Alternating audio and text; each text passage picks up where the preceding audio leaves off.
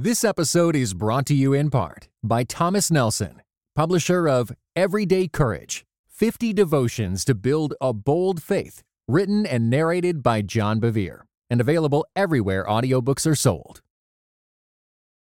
This spring and summer, a lot of headlines about the economy sang a similar tune. This was CNN. Why American workers don't want to go back to normal. This was from the Wall Street Journal. Job openings are at record highs. Why aren't unemployed Americans filling them? From the New York Times, why aren't people going back to their jobs? The Washington Post, it's not a labor shortage, it's a great reassessment of work in America. Across the country, hundreds of companies and businesses, many of them in the hospitality and service industries, were searching for employees, and they weren't finding them. Some state governments began to halt the federal government's unemployment funds, worried that the cash was disincentivizing unemployed people from working. Companies and businesses began to raise salaries and add benefits, but many people weren't persuaded. They weren't going to go back to their pre-pandemic line of work. One restaurant worker in Austin told the Washington Post, quote, "The staffing issue has actually a lot more to do with the conditions that the industry was in before COVID and people not wanting to go back to that, knowing that they would be facing with a pandemic on top of it. People are forgetting that restaurant workers have actually experienced decades of abuse and trauma. The pandemic is just the final straw." Many of us, especially those of us who are professionals, may believe our work matters, or that at least it ought to. We've heard Christian leaders make the case for work glorifying God, and theological arguments being made to stir us to do good work. But is this always the case? Has this framework, instead, ever been used to dehumanize and exploit workers? We wanted to ask, is the quest for, quote, meaningful work a scam? And you're listening to Quick to Listen, where we go beyond hashtags and hot takes to discuss a major cultural event. I'm Morgan Lee, Global Media Manager at Christianity Today. I'm Ted Olson. I'm Executive Editor of Christianity Today.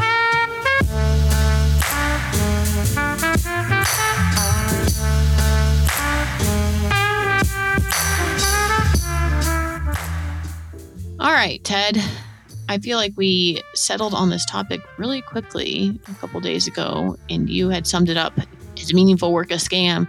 And made me think that it has been on your mind a decent amount. So I'd love to hear your gut check about this current situation we're in.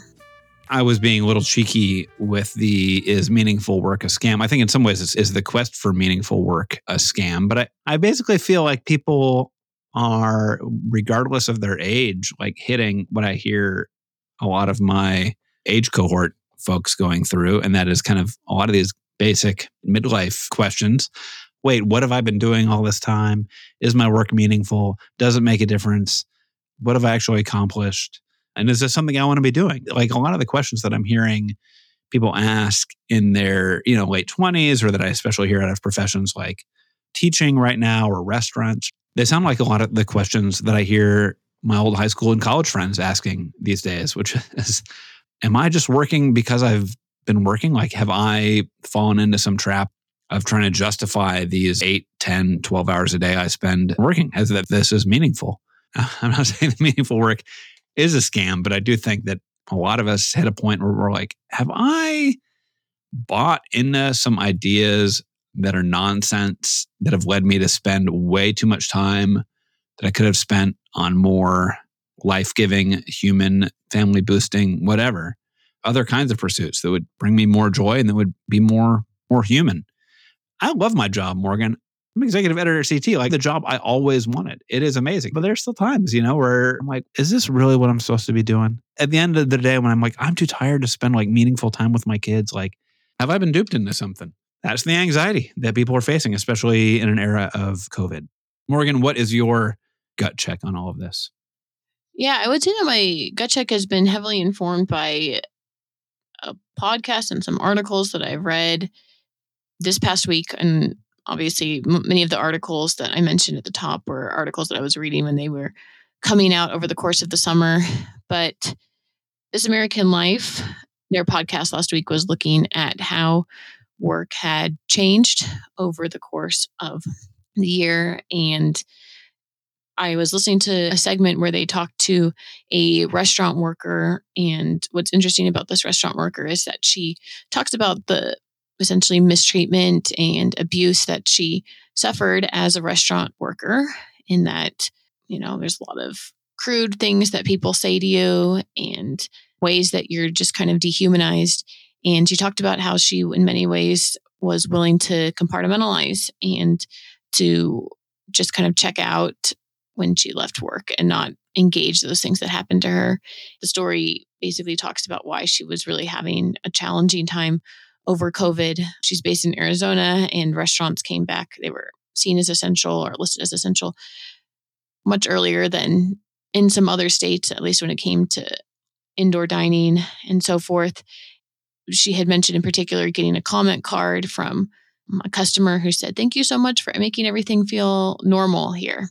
Those words really cut her, because she felt basically that with her job, she was helping people pretend that there was not a pandemic happening. And that didn't sit right with her, that she had been creating this experience for other people. And so she ended up leaving the job shortly thereafter, after one of her coworkers got exposed to COVID. But it was just a really good, I thought, case study of what a lot of people have been feeling who have worked in really challenging and hard industries over time, accepted a certain level of mean people who are now being, in many ways, pushed over the edge, or people who were furloughed last year who then decided they didn't want to go back to that. And I've just been reading these stories a lot. Ted, I think you've been reading them a lot too. So I don't know exactly what my gut check is, other than that I'm so curious about what all of this means. I mean, I'm obviously rooting for a lot of people who are in places where they don't want to be mistreated or undervalued and are searching for more from their careers these days. You were saying right before you came on the show, you were reading this New York Times article, "Flight Attendants' Hellish Summer. I don't even feel like a human." Exactly. I mean, that was a really sad article to read. They said that there's more aggressiveness than ever in these things. So, yeah, I just had a friend of a friend quit her teaching job because a parent assaulted her and grabbed her mask and ripped it off of her face. And she's like, "I like teaching these kids, but this is not the life I want to live. This work is not worth it." Well, let's talk about some of this stuff with our guest this week. Our guest is Luke Bobo. He is Vice President of Networks for Made to Flourish, which is a ministry that helps pastors and churches better understand work and economics in light of their faith. He also has several books. He is the author of Living Salty and Light-Filled Lives in the Workplace, and A Layman's Guide to Biblical Interpretation, and Race, Economics, and Apologetics. So Luke, thank you very much for coming on the show. We were eager to have Luke on because of his work educating church leaders about how to think theologically about the economy, about workplaces, and all these things. So Luke, thanks for coming on Quick to Listen. Thank you, Morgan, and thank you, Ted. We've talked a lot about faith in the workplace and people trying to find meaning and trying to find religious meaning, trying to find Christian meaning, trying to see where Jesus is in their work. In your mind, what is happening right now in August 2021? What's the new cast on some of those questions? Is it COVID? I mean, I assume a lot of it's COVID. I think for all of us, we're all experiencing COVID. This is a global pandemic. Secondly, I think the global pandemic has afforded us all the privilege to slow down and reflect. A case in point, if what happened to George Floyd would have happened prior to this pandemic, I'm not sure if it would have gotten the attention that it got, because it happened during a pandemic when most of us were quarantined. I would say this as well. I think we may have set up work for something it was never designed to do. Tim Keller puts it this way: sometimes we think too little of our work, and sometimes we think too much of our work. The one extreme is idleness, the other extreme is idolatry. But I will also say this: the reason why I think so many people are struggling is because we would spend, the average is 90,000 plus hours in our workplaces over our careers. But for many, a majority of those hours are spent working in very difficult workplaces. And I think that has, in many ways, skewed our perception of work. I should say it this way: the fall of man impacts our workplaces because we work around sinners, and we're sinners. We've heard a lot about that work is part of God's good creation. Adam and Eve are made to work in the garden before the fall. The fall has kind of turned work into toil. As you just pointed out, like the part of working around sinners sometimes gets left out of some of that faith in the workplace. But actually, for a lot of folks, and this seems to be a cast for 2021, it's not so much the work itself that people are saying, I'm out of here. They're quitting because they're fed up with other human beings, or I'm being treated poorly. And in a lot of cases, there's still a lot of frustration with bosses, I think. What does that shift from wrestling with meaning in our work to wrestling with whether it's worth it dealing with other people? How can that change some of the faith in the workplace questions? What do we need to think more about? Is it just like love your neighbor? Or is there something deeper that we can get into? It boils down to what Abraham Heschel in his book, The Prophets, said. He said, justice is a divine concern. I just wonder if Christians, in particular in the workplace, share that same divine concern for justice. Would our workplaces be different? And I would venture to say yes. If more Christians spoke out against injustice in the workplace, there would be more flourishing. My ethics professor, I love this man, David Jones, said, God has designed 3 institutions for the sake of human flourishing: city government, the family, and the church. And I would add a 4th. I would add the workplace. For many, the workplace is not a place of flourishing. I wanted to bring up an example that is actually like in this article about the flight attendants that we've mentioned, about just like the competing priorities that those in the workplace are having to make, and I'm sure that you've talked to many business leaders who have explained how just the tensions of living out their faith in their jobs. Well, one of the things that comes up is a tension between the fact that their employees are exhausted and overworked, partially because they don't have enough flight attendants to do these jobs right now, while simultaneously they also are dealing with having to staff people at even longer and longer and longer hours because there's not enough people to do those jobs. And of course, sometimes when they've not staffed enough people, they might have to cancel some of the flights and so forth, which obviously increases customer angst. I'm curious about how you would advise someone who is in those situations, specifically about what they need to be centering and thinking of. Obviously, there's a lot of like general scripture procedures there, but that one in particular just stuck out to me as far as a lot of people who are supervisors and managers and schedulers these days have a lot to balance and are trying to figure out how much they can push their employees, given the circumstances that we're in, without obviously contributing to their burnout. Yeah, so I'll just quote something that Jesus said. And I think this principle applies to believers and non-believers. And that is this: treat your employees like you want to be treated. If I'm scheduling someone, I'm going to consider their other demands on their life. I'm going to ask them to work these extra hours, but I'm going to find ways to also get them rest. And Christians know that God made us not only to work, but also to rest. I know of a man who was asked to devote a lot of hours to the U.S. Treasury many, many years ago. He was looking to the church to support him and encourage him. The church did the opposite. The church actually disciplined him for devoting so many hours to his job. So what am I saying? I'm saying not only should supervisors practice the golden rule, but churches should be there to pick up the slack. Brothers and sisters in Christ, how can I pick up the slack for my other brothers and sisters in Christ who are working long hours? I guess for me, when I'm hearing some of these stories that I'm hearing in 2021 about like why it's so hard for restaurants to hire workers, right? One of the reasons that it's hard to hire some restaurant workers is people are concerned about working in high COVID environments. But the other one is people feeling like, I don't know, I just feel like maybe people eating at restaurants have lost the ability to be kind and to be human. I feel like, people are rude to me when I work. And that happened before COVID. Well, right. I'm wondering if COVID has caused that break, has given people an opportunity to just reevaluate. There's been this moment where people are like, wait, what is it I'm doing and why am I doing it? And can I be doing something different? That kind of moment that's happening culturally broadly, and part of it, you hear some of these stories about people leaving because other people have left and they're like, oh yeah, that person's left and why am I still here? It seems to me there's system questions that are played into that, and there's things that are played into more than just for a restaurant worker standing up for injustice. Or maybe you can tease out a little bit what standing up for justice would look like in that context that would enable human flourishing for the people who are leaving restaurant work saying, this is not a place of flourishing. Okay, so let me give you a couple of examples. This comes from my time at a university. Our dean was berating another colleague publicly.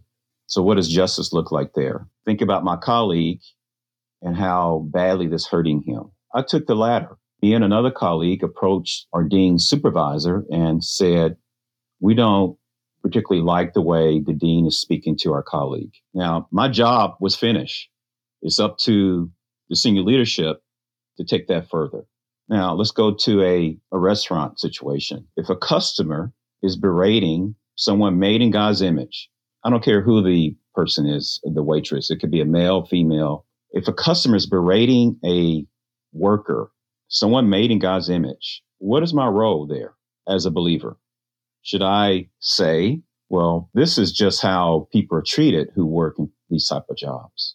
And Dr. King didn't believe that because that's why he stood up for the sanitation workers in Memphis. My job as a Christian is to ask God for the imagination, and presuming that I am a Christian that studies God's word, I am to apply God's word in that situation, and the Holy Spirit will direct me what to do. There's no cookie cutter. There's no manual I can look at and say, if you have this situation, what should I do? God gives us or asks us or requests of us to ask for wisdom. What virtues did Jesus model in his work? We are to imitate the same virtues or cultivate the same virtues in our work. This episode is brought to you in part by Seattle's Union Gospel Mission. Over 13,000 people in the Seattle area are homeless. Kathy is one of many who found a new life through Seattle's Union Gospel Mission. Growing up, my dad and I didn't get along. I kept running away from home until one time I was assaulted. After that, I carried a lot of pain inside of me, and I was doing a lot of drugs. I became homeless. It's taken me almost 40 years to get the healing I needed. But all along, God was looking out for me. He led me to the mission, and the mission has helped me in all kinds of ways. I've learned how to set boundaries and say no. Now I'm looking forward to working for the mission. I want people to know there's hope out there. God can help you heal. And grace will lead me home. To hear more, volunteer, or donate, visit ugm.org. What I loved most of all about Israel and why I became a Zionist was because Zionism was a rejection of victimhood. A few weeks ago on CT's The Bulletin, we launched Promised Land, a new podcast about Israel and Palestine in a post-October 7th world. 6:30 a.m. we're in our synagogue praying, and sirens go off, and they're going on.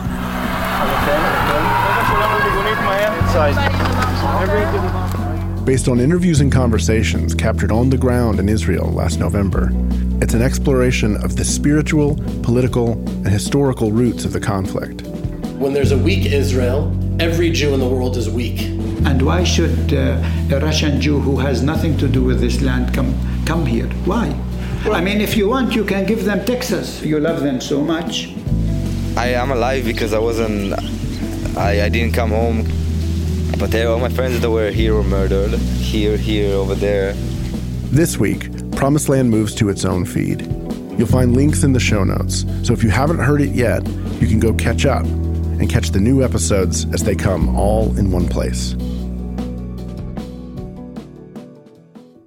One thing that I think a lot of us struggle with is that, when I think of something like carpentry, right, there's a certain level of excellence and craftsmanship that is necessary to do that job well. And when I think about the other types of work, I don't want to at all glamorize the type of work that people were doing. Obviously, it ranges. See people doing things from tax collecting to growing and working in an agrarian economy, I think most of us recognize that work really changed in significant ways during the Industrial Revolution.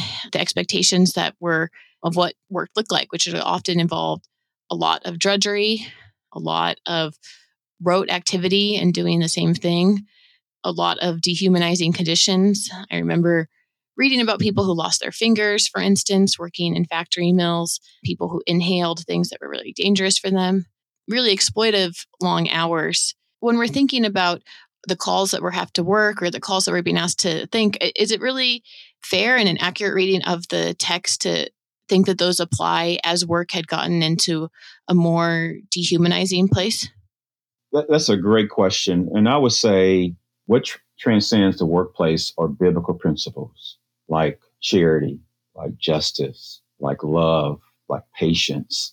So while the workplace may change and the working conditions might change, they may be such that when I go to work, I'm whistling as I work, I'm dancing as I work, or they could be the other extreme. I'm dreading going to work. Yet the principles that should govern every workplace should be those that are virtuous. That's one of the reasons why whenever I teach ethics or leadership, I have a fairly meaty section on virtue formation. So even in those most dire work situations, God still calls me to be virtuous.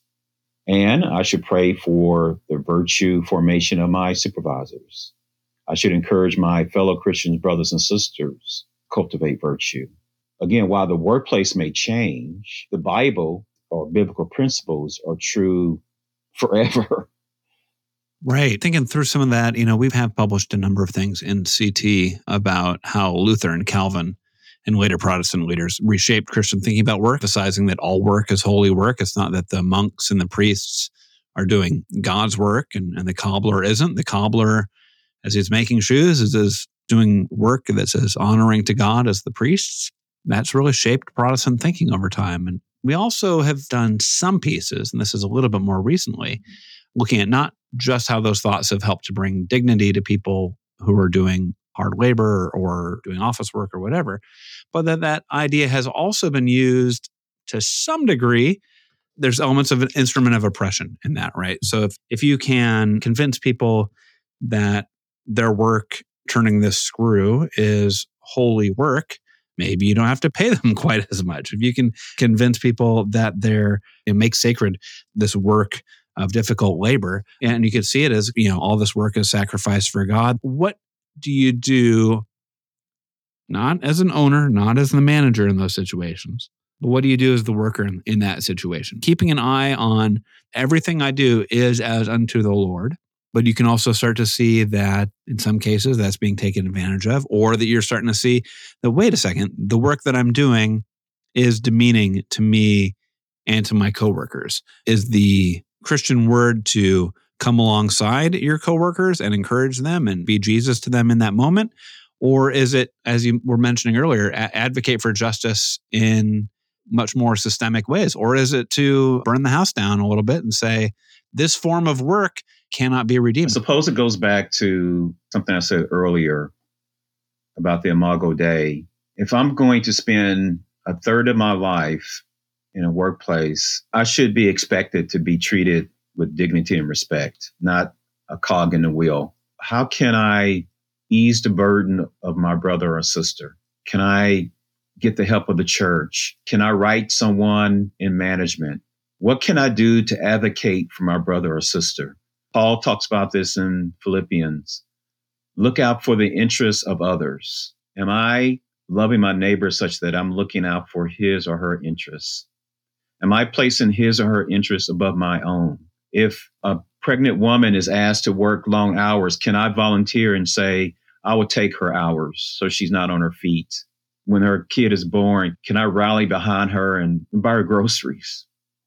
Luke, as we wrap this conversation, I just want to know if we can speak directly to any of our listeners, the majority of whom are going to be professionals. What would you say is this cohort's biggest blind spots when it comes to thinking about meaningful work for themselves and others?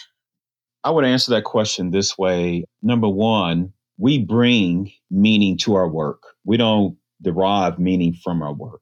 Because we're made in God's image, our work is significant. Our work has meaning. It's not the other way around. We don't derive significance or meaning from our work. We have meaning because we're made in God's image. And the second I would say is be aware of the idols of our culture. One idol of our culture is my work defines me. My title defines me, that I should follow my passion. No, follow that which disturbs you. If you have a visceral reaction to a certain societal issue, maybe God is calling you to that. And then the third thing I would say is the second idol I think that folks need to be aware of, not only the idol of work, but the idol of individualism. I think many American Christians struggle with the idol of individualism, this notion that I'm not part of a community. What I do myself doesn't impact others. So I would just say those two things. Be aware that we don't derive meaning from our work. We already have meaning or significance because we are made in God's image. Well, thank you for the discussion today. I invite anyone who has feedback, thoughts, questions, their own examples. You have stories of yourself about how your relationship to work has changed over the course of the pandemic, and you feel comfortable sharing that with us. Ted and I are definitely very interested in this topic. And so please feel free to send us an email. We're at podcast@christianitytoday.com. We are on Twitter at CT Podcasts, and we really enjoy hearing from all of you.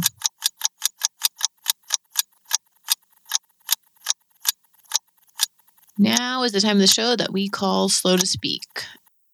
And it's where we get to hear from all of our listeners. And I just want to take this time to say, hey, to everyone who has found us via the Mars Hill podcast. Thanks so much for tuning in. Thanks so much for writing. We appreciate not only knowing that you guys are listening, but also hearing from you guys in our inbox. And we're going to start off today with a couple of letters from folks who have found us this way. So the first one is from Jasmine Holiday Hairgrove. Jasmine, I hope that's how you pronounce your last name. Apologies if not. Dear Quick to Listen, thank you for doing this show. I love the episode on letting one's conscience guide you, which was an episode we did a couple weeks ago. Very thought-provoking shows that encouraged me to pause, reflect, and examine my views, ideas, and responsibility as a Christian. This podcast points me to Jesus and his word, and I am very grateful for your posture and humility in presenting the information. This is what we need in such tense times. Jasmine, it's always really great to know that people are getting the podcast the way it is intended to be gotten. So thank you so much for listening and for writing us. Yeah, right on. Hello, Morgan and Ted. I love the presentation of both sides of the argument on conscience, vaccines, and masks. I felt that some of the anti-mask and vaccine stances were presented fairly without a lot of hyperbole. It's been hard in our small town to find balanced Christian opinions that are not saturated in political agendas or I can only describe as Christian nationalism. With that said, as much as I enjoyed the episode, and I do understand it was regarding Paul's writing on conscience, I was a little disappointed on a lack of Jesus' own actions in situations much like this. From dealing with leprosy to healing the blind, Jesus consistently put himself and the disciples in positions of incredible discomfort, and it was all to serve others. I feel when conscience is in question, we should rely on these words and actions to point us in the right direction more than anything. Just my 2 cents. I thoroughly enjoyed the show and found it incredibly informative and helped soften my edges toward some of the opinions around me. Excited to keep listening. From Justin Llewellyn. Thank you, Justin. Yeah, I hear you on that. Yes, would that we could have covered the full corpus of scripture on some conscience stuff. I'm glad we got where we got on that one. Hi there. I was very excited to find this podcast from the Mars Hill series. I just listened to this episode, and this writer is talking about the same episode on conscience. And I really couldn't believe my ears that a false dichotomy was presented with, quote, listening to your conscience connected specifically to not getting the vaccine or wearing masks versus following the science and do get the vaccine or wear masks. Making this a binary issue continues to compound the divisiveness and hateful rhetoric surrounding these personal medical decisions and ignores the fact that many doctors, scientists, and other medical professionals are following the science and may not be recommending vaccines or masks for everyone and are adamantly standing up against mandating them.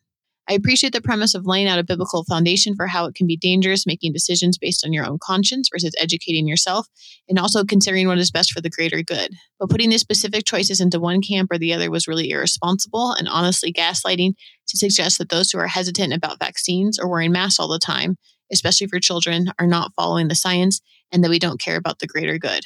It is just the opposite. Thank you, Laura. Laura, thank you for listening to an episode and making it through an episode where you did not necessarily agree with the premise of the episode. I really commend you for that because I know that is not always to stay in a listening posture. And I thank you also for writing us. And I will say, I think we will continue, though, to do shows where we are tying how we should think about something biblically to a current event. So expect stuff that will continue to examine specific events on these things. And here's a different perspective. Hi, Morgan and Ted, longtime listener. I always appreciate your choice of experts and thoughtful questions.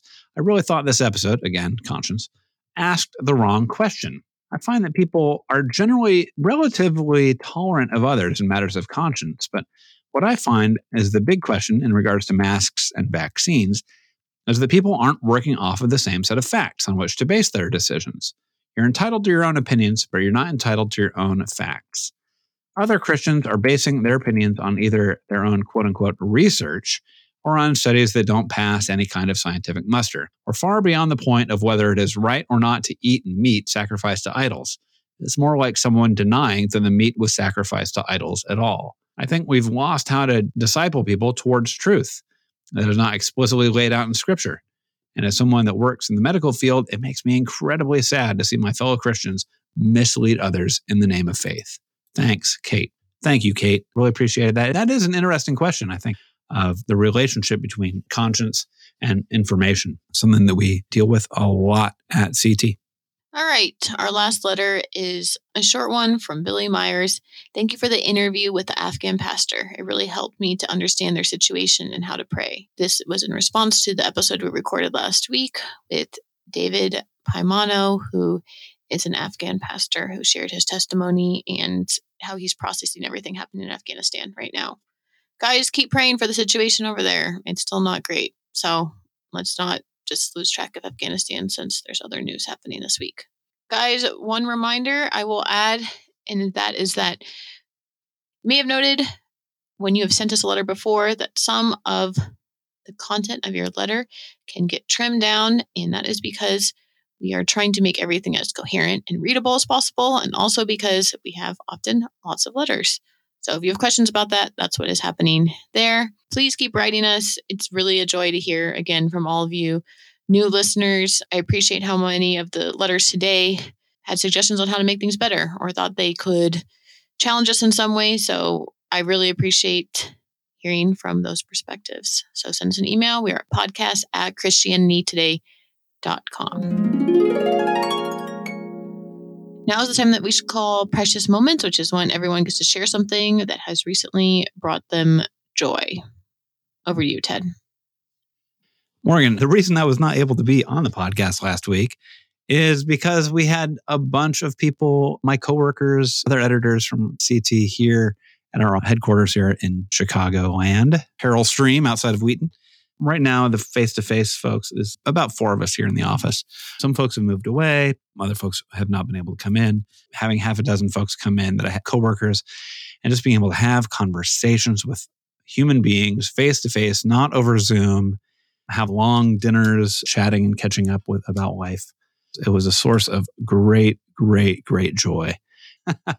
The remote workplace is good. There's all these articles about how, the in-person workplace is never coming back and remote work is here to stay. That may be true, but boy, golly, we sure do need times when we get together for dinners, informal conversations, fun things that are not just how do we get this work done. And then some face-to-face conversations where we have hard conversations about what it is we want to change and areas where we may not see eye to eye and we have to work it out face-to-face. That's so much better in fleshly form than it is over Zoom. So we're talking about trying to make work more human. Well, last week, work was very, very human. I just came home every day from work full of joy. How good and pleasant it is when brothers and sisters live and work together in unity. That was where I was at. Morgan, how about you? What gave you joy? This is a silly one, but I went to the library last week to get some books, and they have a section here that is full of basically kids' books about Hawaii. And one of the biggest ways that I first got into history growing up was by reading American Girl books. And for people who are not familiar with American Girl, essentially it's a very expensive doll making company, but also a book publishing company that publishes a lot of books, a lot of historical fiction for girls. And in this instance, they had a series of a girl who is growing up in Hawaii, not surprisingly, during Pearl Harbor. But anyway, one of the things that the American Girl books have always done really well is do their best to contextualize into there. And so part of the reason I borrowed them is because I saw that they were using, I don't know, about 40 different Hawaiian words that are kind of like the words that anyone who grows up here grows up knowing. And I wanted to have some a little bit more context for them. What I didn't know about the book is that it was actually going to take place in the neighborhood that I live in Honolulu. There's a part where the main character loses her dog and they start naming the streets that she goes down to find her dog. And I was like, whoa, those are all several blocks from my house. That's really interesting. Character also goes to, her name is Nanea. Nanea also goes to an elementary school that I pass frequently when I'm biking to Walmart or the mall or whatever. I did not know that that elementary school had actually been badly damaged during Pearl Harbor either. That was interesting to learn about that. It was also interesting and troubling to learn about, how much action was taken against Japanese residents who lived here. I didn't realize, for instance, that after they put a curfew in following Pearl Harbor, I think it was 8 o'clock for everyone, but it was 7 o'clock for Japanese people, for instance, and some of the other ways that Japanese people were in many ways persecuted after Pearl Harbor. So there were just interesting details about life here on Oahu. And Nanea, I think, is maybe like 3 years younger than my grandparents would have been, 4 years younger. So I keep thinking about them when I read this book. Anyway, shout out to American Girl. Right on. Yeah, I also enjoy the Nanea books. They're good. Luke, what has been bringing you joy this week? One is a nerdy thing that brought me joy. I've asked 6 of my disabled friends to help me to write a book. The book will feature their stories. They will contribute a chapter apiece, and this gives me great joy to steward them and pastor them through this, and looking forward to the publication of that book. And then the second thing that brought me joy is my mom lost her mate several weeks ago. I've been helping her with some of her affairs, and she sold a car, but she couldn't find the title. So she had to go to the local DMV, and DMVs are, I suppose, are the same everywhere. It's like a circus. But she got a form and it wasn't very clear, but she found her title because she had to get a form to get a duplicate title. But she texted me a few days ago and said she found the original title, which means she doesn't have to fill out this complicated form. And so I'm just happy that she found the original title. That brought me joy. That is great. Luke, where can people find you on social media? Well, if they want, they can find me on Facebook or Twitter and Instagram and LinkedIn.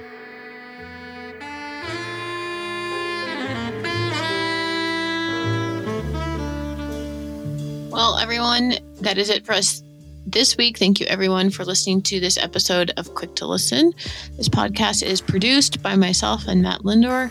The music is by Sweeps, and the transcript is done by Faith Ndovu. Again, if you have feedback, send us emails. We're getting lots of emails. Thank you, everyone. At podcast@christianitytoday.com. You can also support the show by going to Apple Podcasts and rating and reviewing it as well. So thank you, everyone who continues to do that. We will see you all next week.